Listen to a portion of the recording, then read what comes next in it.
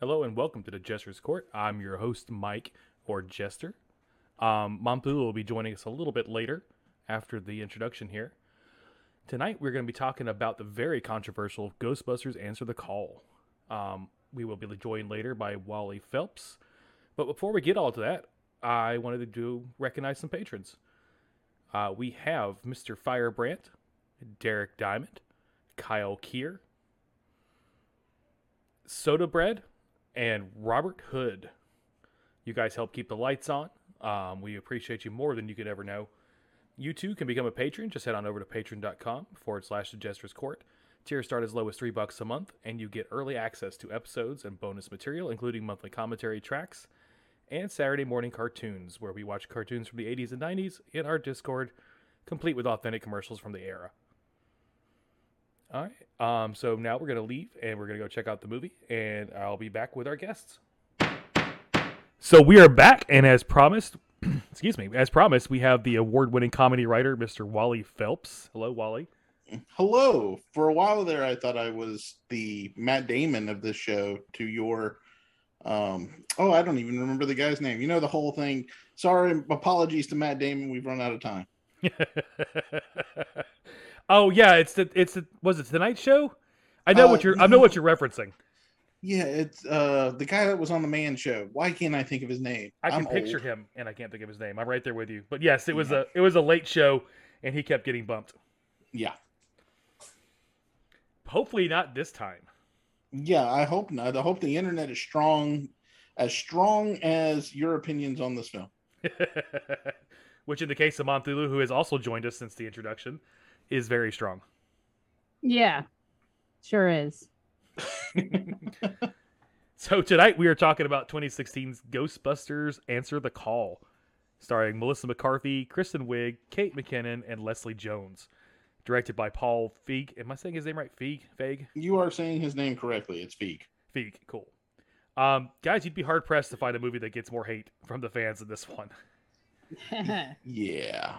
I am completely shocked that I enjoyed the movie because and it's a lot of it's because of the fact that I don't know many people who do enjoy the movie. I know maybe a handful of people who do.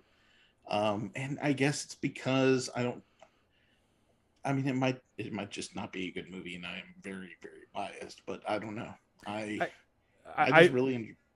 I like it. I don't love this movie. I want to be clear. But yeah, I thought it was a decent film. For me, it lays somewhere in between decent movie, good movie, not great. Again, I will be with you in that. Somewhere between that and not as bad as everyone thinks. So, like, I feel like I want to defend it because it's not the dumpster fire that everyone would assume.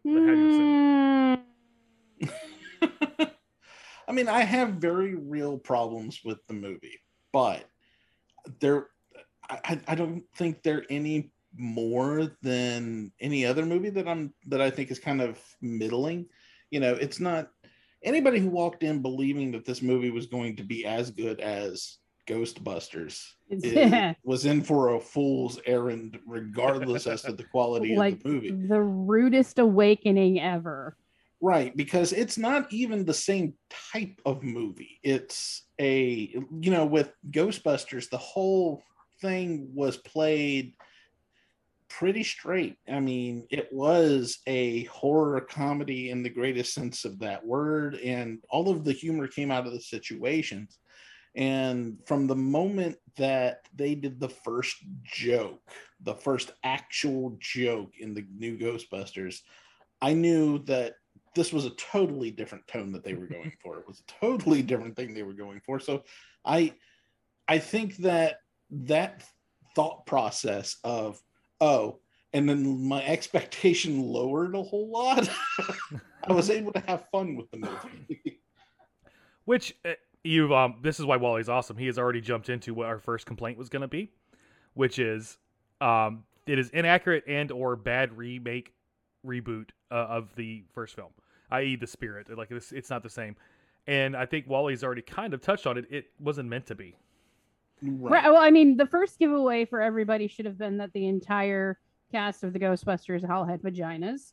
So if you were looking for it to be anything like that, it wasn't. It just absolutely wasn't going to be. Number Wait. two, like, Did this why? movie have women? Shut up. It also had Chris Hemsworth in there, so there. Hey, he was a treat and possibly He one of the was best the parts of the only movie. good part of the freaking movie, but I'll save that for a later discussion. But who in their right mind thinks that they can take a masterpiece and just redo it? I mean, it's never good when they redo. I don't see it as they were trying to redo it. I see it more as of an homage. But it wasn't even that. I think that's how I looked at it, because and whenever I first watched the movie, I saw that they were going in places that were similar but not the same.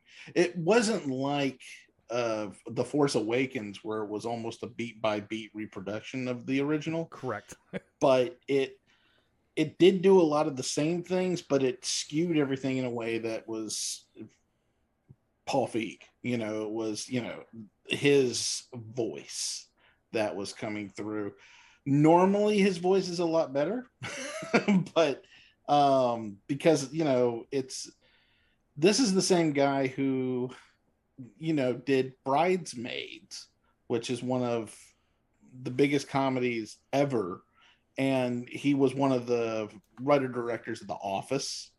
And it should have been, I'm not going to lie, it should have been better than what it was. But for what it was, I thought it was an entertaining little side attraction. It's like the original Ghostbusters is the, Space Mountain of Ghostbusters, while this was the Mr. Toad's Wild Ride. It belongs in the park, but maybe you don't have to ride it every time you go. Maybe you go there when Space Mountain's full. Right. Yeah, I 100% agree. And one of my things was the pacing of the movie, but then I'm reading about it and I'm doing research for this episode, and the original cut was like 4 hours long. Right. The fact that he got it down to 2, I think, is, spectacular. The man had no self-control. Clearly. I would like to see that cut of the film. I mean, it has to be better. It has to be. I would hope there was some fleshing out of the characters a little more, and Right. I feel the same way. I feel like the villain needed a lot more than what we got. It didn't feel, the stakes didn't feel as high as they should have by the end of the film, because I really didn't care for the guy, right? As a villain. Well, and even at the end, with like the thousands of ghosts are coming up, and like that's supposed to be the climax of the movie, and you don't really feel, like you said, the stakes. You're like, okay, this is happening. Right, and I think a lot of it has to do with the fact that it's not practical effects for the most part. It's, all obvious CG. Yes. And none of it has that look that we expect from Ghostbusters ghosts and villains. No, because it's a comedy, so it's lighthearted, so it's all bright and well lit. Which is a strange choice for me, because the villains in the other Ghostbusters, the cartoon and the movies, 1 and 2, are dead serious. Yes. In a lot of ways, and with 1 or 2 cartoony ones. And it's much darker. Like the whole the directing style is darker. There's a whole grittiness to the original Ghostbusters, and even Ghostbusters Afterlife, there's that still underlying grittiness about it. And this one was just like bright colors and sunshine. I hated it.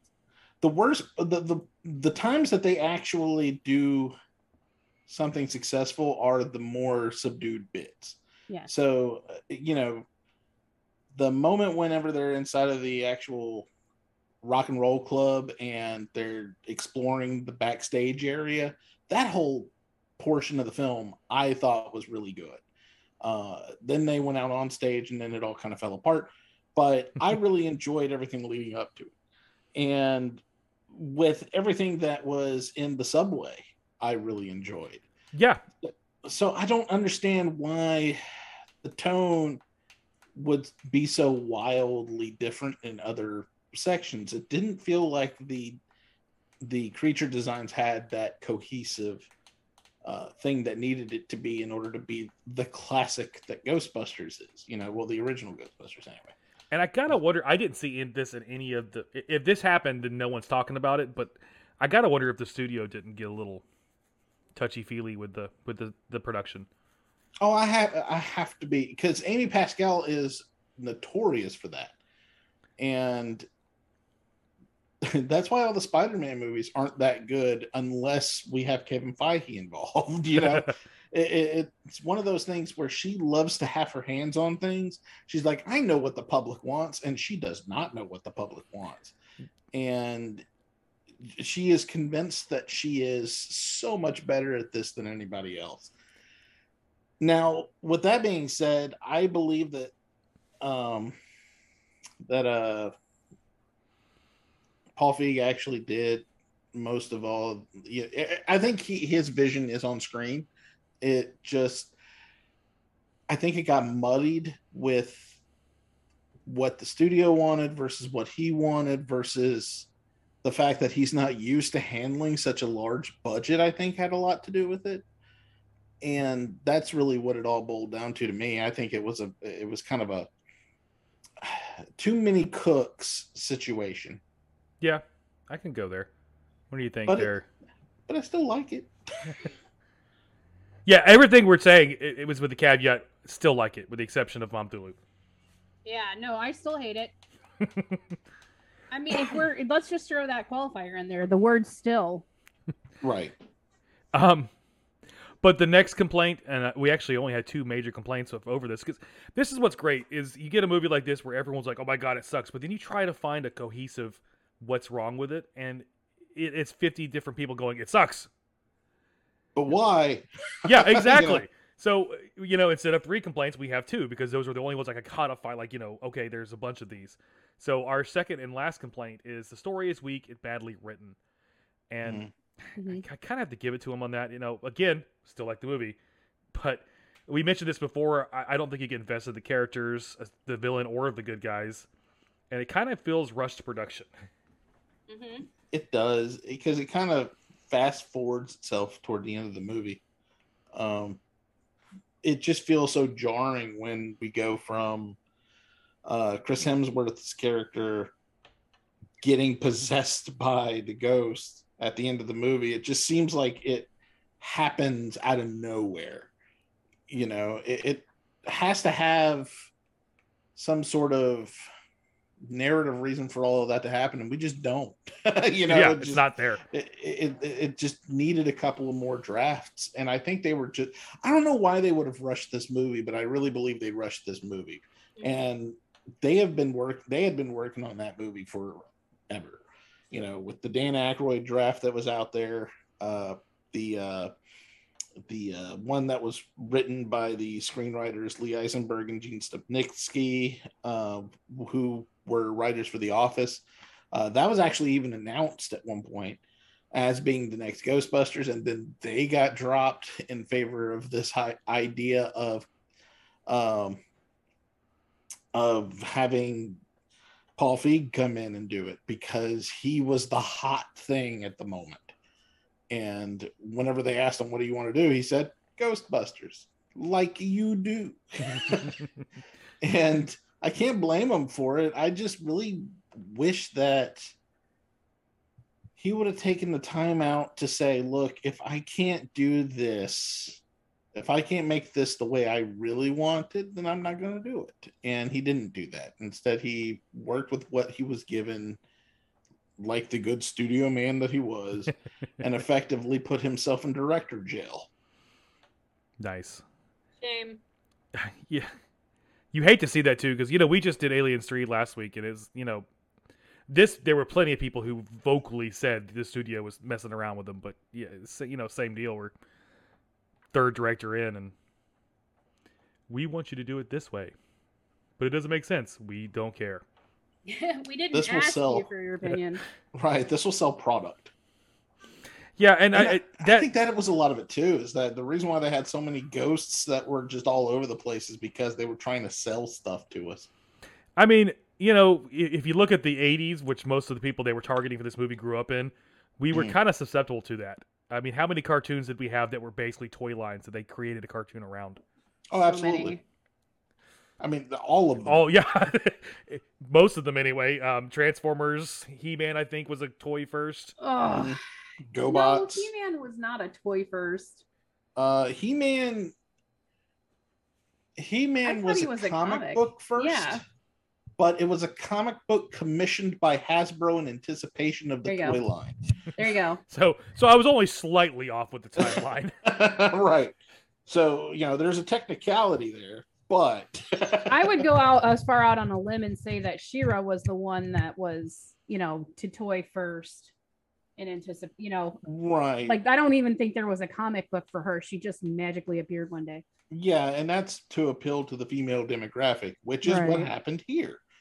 With far worse results. Which, by the way, is my unspoken complaint, because there was a third complaint that was said over and over again, but I almost discount it because it's, I'm using quotations, purists who complain you can't replace them with women, but most of them were just pissed that they had boobs and, I don't even think it was like that. Let's be real. Like, okay, there was like a whole demographic of women that were actually pissed that they thought they had to reboot the Ghostbusters with a vagina in order to have us have representation. We didn't ask for that. That's the first thing.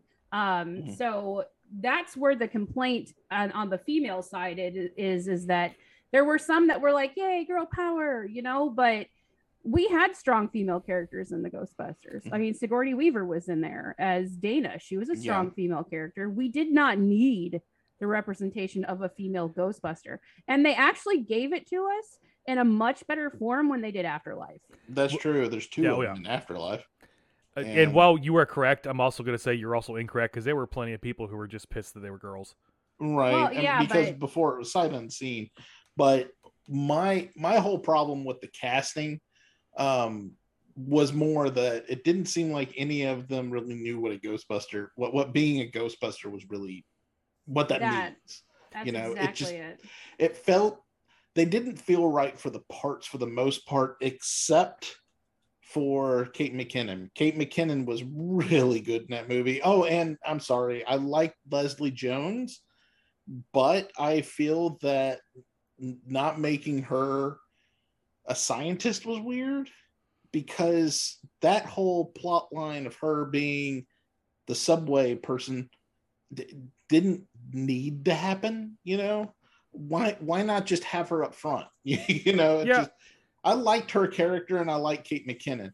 The other two were just not right. They were not right for those two roles, especially with the lead roles, because that's what they were. They were co-leads, and neither of them were really good at it. Yeah, and so the thing is, you don't need.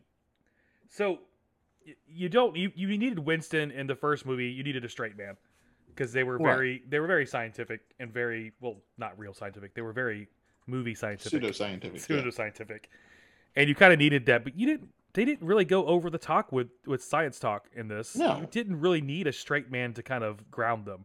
And a lot of that is the fact that Dan Aykroyd didn't have anything to do with the story or anything like that. And as a result, you had far less of that, because that was his thing. Yeah. So whenever you have these people, and I'm going to be completely upfront, I don't like a lot of the gadgets in this movie, and especially the trap. Is it possible? It's ugly. Yes. And stupid. What I was trying to, for me, they look cool and they're dumb at the same time. Does that make sense? Yeah, the proton pack is fine in this movie. I think it's cool. It has the cool element, the red element in the back and the Faraday cage. That looks really cool. The trap it looks like the ooze canister from the Ninja Turtles, and I don't like it. And I hate to be a purist, and I hate to be like, you didn't do it like they did the first movies, but when you started getting the elaborate like, like the grenades and stuff, I was like, do you know what the beams were supposed to do? Because that's not how it works. Right. Yeah, I know. Because like my thought comes up, it's like, how does this even work? Yeah. You know, I mean, if you have a gun that will disintegrate the ghost, then what point is the trap? Yeah, At exactly. that point? What are you doing? You know, I didn't. I mean, yeah, it had some really fun moments there playing with those toys, I guess, but it felt so off. And they had the little jokes about testing the equipment and things of that nature. We don't need that. Bring us into the story and let the comedy come from the story, which is what the original Ghostbusters did. But See, for that's me, it not what was they like the storyline was so rushed that they missed out on all like there was no world build, like there was no story building there. There was none. You know, in the original Ghostbusters, the whole reason they're hunting ghosts is because, you know, of Egon and Ray, who are, you know, because we all know that Venkman is just kind of a big joker at that point. Yeah, but did. Venkman Yeah, is pushing because he wants the money. he's Exactly. coasting on his grants. But there was no real, you know, like, hey, this is why we're hunting ghosts here. It was just, we are scientists, we're going to do ghosty things, you know. It was so Well, stupid. I mean, would point for out too that the I way she would. got fired makes no sense at all. No, it doesn't. No, it doesn't. None at Because all. Like, did they not on watch the rest of the video where they could see clearly that she was there right? are ghosts there. Yeah, I mean, that video at the beginning of it has ghosts. What do you when I mean, they could take you there. You know, And, that place still exists. and that bothers me because not just because it's a plot hole, but it's a plot hole that would have easily been fixed. If you want to match the story from the first movie and get them fired, then write a way for her to get fired that makes sense. Right. Right. And I understand you wanting to have it where she has no choice but to join this group. But what else? I'm not even sure how they. Oh yeah, that's right. Never mind. Holtzman invented all the stuff like in a day.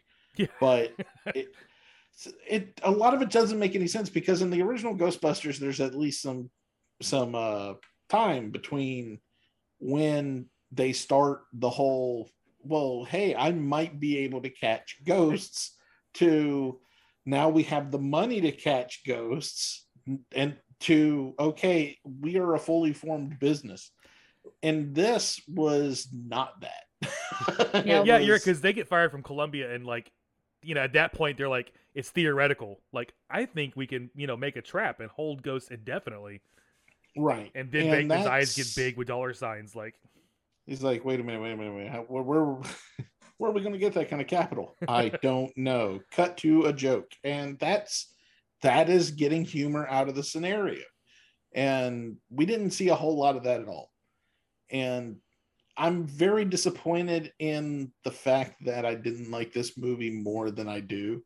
But to be completely frank, I watch this movie occasionally, but every time I'm like, I could be watching the actual Ghostbusters.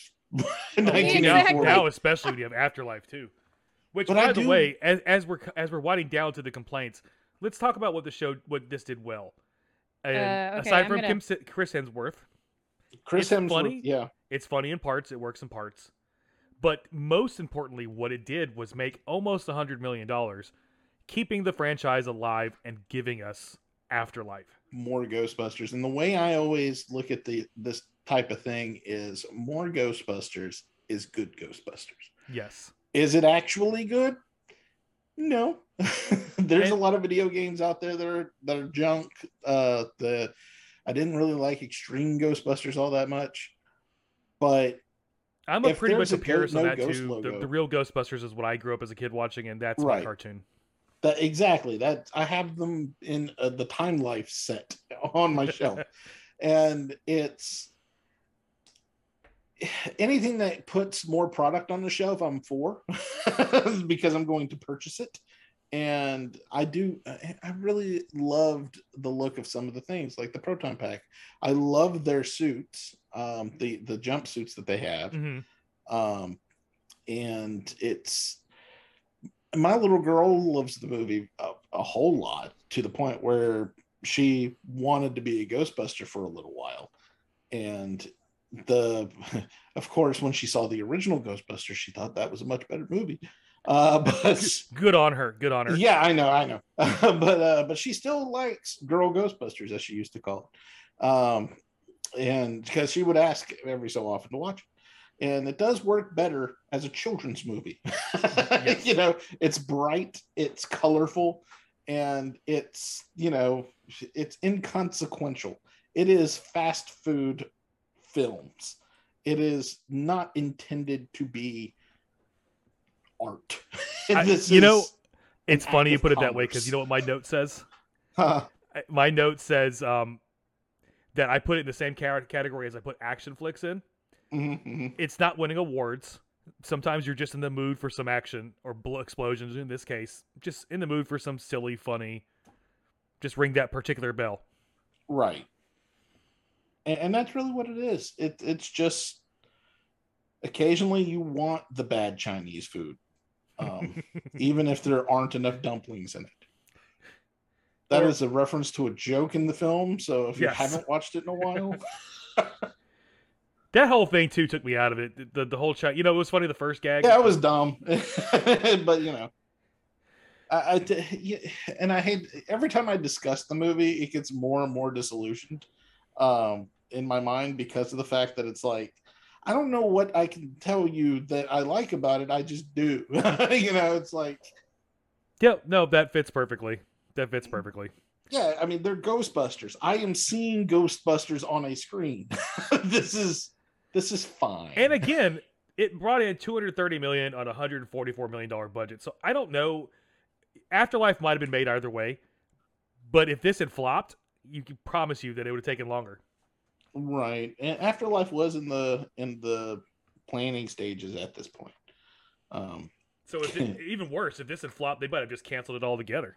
They might have, and it would have been so bad because they had just opened up Ghost Corps, which is their Ghostbusters headquarters that they set up in Sony Studios, and it's great that they have this because now we're getting stuff.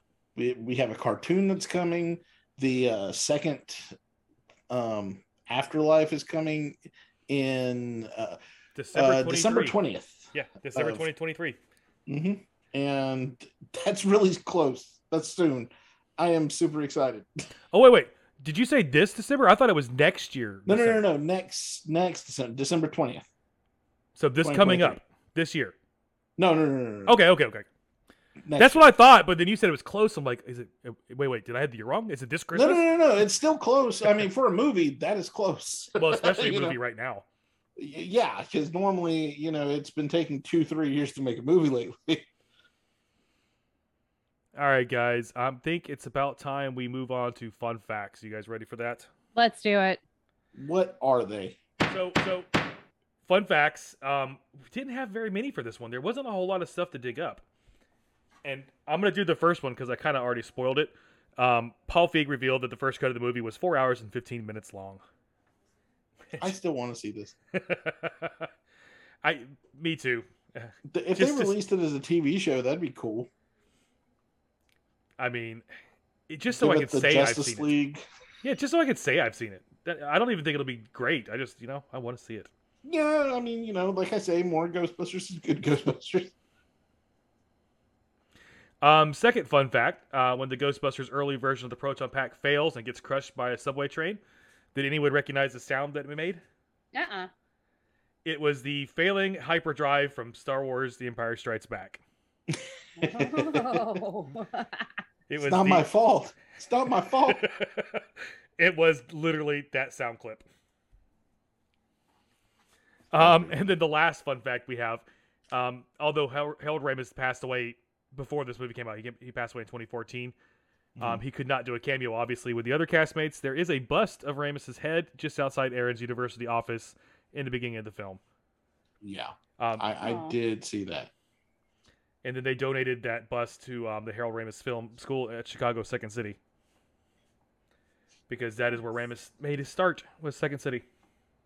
They keep advertising, trying to get me to join. to go to their improv classes? Dude, I mean, if you can get in, it's like golden ticket. Well, I don't want to move to Chicago. You know who can tell you about Why not? Chicago? 41. You know. Jen here can tell you about Chicago. She grew up outside of it. I'm from the Midwest. Well, she's from Aurora. She's close to Chicago. The Midwest, I was from the Midwest. Illinois is still considered the Midwest. Thank you. Right, but I'm trying to illustrate that you are closer than just randomly the Midwest. You were Yes, a I suburb grew of up Chicago. just outside of Chicago, and Right. there's lots of great food there. It's very Oh. gentrified now. Well, I might have to run out there. My brother lives out there. I just never go visit him. It's a nice city. It's a nice city. There's a lot of really cool shit there. My favorite was always the Museum of Science and Industry that's there because that museum is just a tits. It really is. I could tell you cool stuff about it all day, but like my favorite part of it is there's a coal mine there, and it also has a beach submarine. Oh. So yeah, and you get to walk through the submarine. So cool as shit. I will get stuck in it. I know it. Me too. I always have like panic attacks every time we've wanted to go into the coal mine because they really do take you all the way underground into the coal mine. You get on an elevator and it takes you very, very far down. And I always have panic attacks on the elevator. I'm like, and they're like, "Are you okay?" And I'm like, "Yeah, I'm fine." I'm good. I'd be the guy that gets down there and is like, "Are you telling me this is just a big hole?" It's very, very cool. It's very cool. And there's a lot of hands-on stuff there. One of the best exhibits there's this whole section of the museum that is a replica of what I don't remember the name of the street, but it's a replica of one of the famous streets in Chicago that in the early 1900s. And there's a big Barnum and Bailey. I mean, Barnum and Bailey are dickheads, but there's a big Barnum and Bailey exhibit, which is really cool. Yeah, it's always good to see the history of things of that nature. But yeah, I wouldn't want to hang out with them. No, you're like, you guys are dicks, but look at your exploitation. Really cool. Yeah, it's still really cool. And then when you get into Chicago, you can just go a little bit further to Wisconsin Dells, and there's some cool ass shit in Wisconsin Dells as well. So like the Ripley's Believe It or Not museum, I always like to go in there and look at the oddities because they have like the cow with 2 legs on its back, but yeah, it's You'll have to take us one day because I've passed through Chicago, but I've never really spent time there. Mm-hmm. Chicago did teach me a very valuable lesson in my early 20s. Not every exit ramp on the interstate has an on-ramp. Yep. Oh. Yeah. I learned that in Chicago. Yep. And being like an hour away from New Orleans has taught me that. So that is a very poorly laid out city. we needed gas, and I was like, we'll just pull off right here. Got the gas, got back in the car, and I was with my brother. I'm like, hey, Matt, do you see the on-ramp? Nope. Yeah, you'll have to like go through all these back roads to get there. Yeah, this is pre-GPS too. So we found a biker who was very nice and said, follow me, I'll get you to the interstate. And I'm like, we might die, but let's go ahead and follow him. Yeah, I have nothing else going on. So we predicted a short one, and we were correct. Wally, as we're wrapping up, you got anything coming up? This episode's going to air on the 8th. Not necessarily. Any shows or anything you got planned? Man, I haven't had any shows in a while. I feel like I'm semi-retired because I'm not doing anything. It's just been, a drought lately. I've been doing just podcasts. So if you listen to Nerd Cave Retro and their Patreon episodes, I do their, I don't do their commentary. I am on their commentary. You make their commentary. Well, I don't know about that. Not to promote someone else's show, but you should go check them out because Wally's commentary is the best. But I try. I did do commentary for the original Ghostbusters and several episodes of the real Ghostbusters.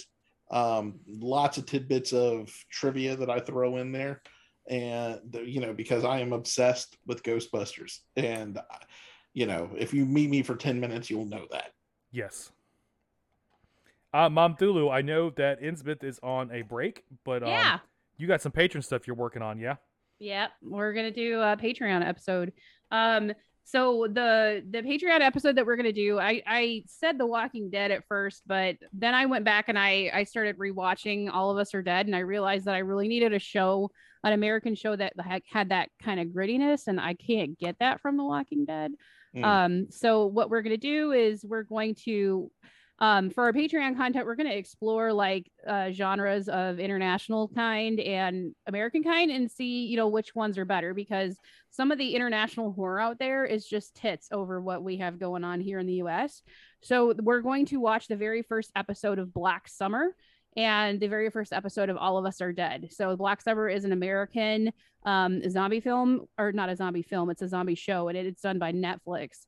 And then we're going to watch a Korean one, which is All of Us Are Dead, and that is another zombie show. It was actually a webtoon at first, a Korean webtoon, and they turned it into another Netflix show. So we're gonna take those two because, you know, they're both provided by Netflix, and that's the reason why I chose Black Summer over The Walking Dead.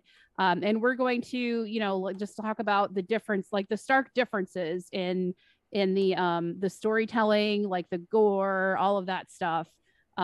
In comparison to Korean zombies. So that's what we're going to do. That sounds fascinating as all get out. Yeah. It really does. I may have made it sound a little more sciencey than it's actually going to be. So. we do lean into the rag portion of Innsmouth Rag a lot. It is a gossip rag. That is what we do. All right, folks, if you do us a favor, if you liked what you heard, give us a review. If you're watching on the YouTubes, like and subscribe. It helps way more than I would have ever thought before I started doing this. Next week, you don't want to miss, we're going to have Derek Diamond. Yeah. Instead of Mom Thulu. Mom Thulu's taking a break, and we're going to talk about Super Mario Brothers 2.